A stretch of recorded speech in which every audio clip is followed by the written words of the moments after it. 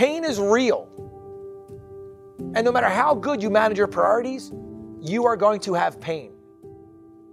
You're going to have frustration. You are going to become emotional. It's going to happen. What separates the winners from the losers are the people that can manage that pain. You can cope with it the best. You can work through it the best. How do you work through pain and frustration and emotion? You prioritize what you focus on. So let's talk about priorities. We all can have different priorities in this company. No different than you can all have different priorities in your family. But the priorities have to stem from a goal, a mission. We have to have a common goal or mission. So everything else we do has to be in line with those. Has to be able to run parallel. Has to be able to run together with, not against, not in conflict of. Because if we do, we're going to waste time, we're going to make mistakes. Animosity is going to build, frustration is going to build, people are going to be unhappy, you're going to feel like you're not being heard.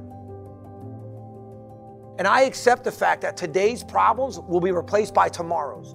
Today's frustration will be replaced by tomorrow's. Today's emotional outrage will be replaced by tomorrow's.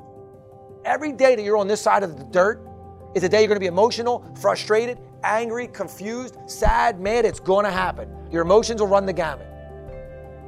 So you guys want everything to be perfect and don't have any issues? Let me just settle that for you right now. That's never going to happen. It's just unrealistic. That's not the real world. You got to have better ways to work through the problems because the problems aren't going to go away. So you should make it a priority saying, I got to become better capable of handling this. Because if you're going to get frustrated, just throw your hands up and go, when's it going to end? It's not. It's only going to get more difficult. It's only going to get more challenging. It's a constant stressful battle. I know that. This is the path we chose. So what's that mean? Dealing with the pain will be a priority. It's what we're going to do.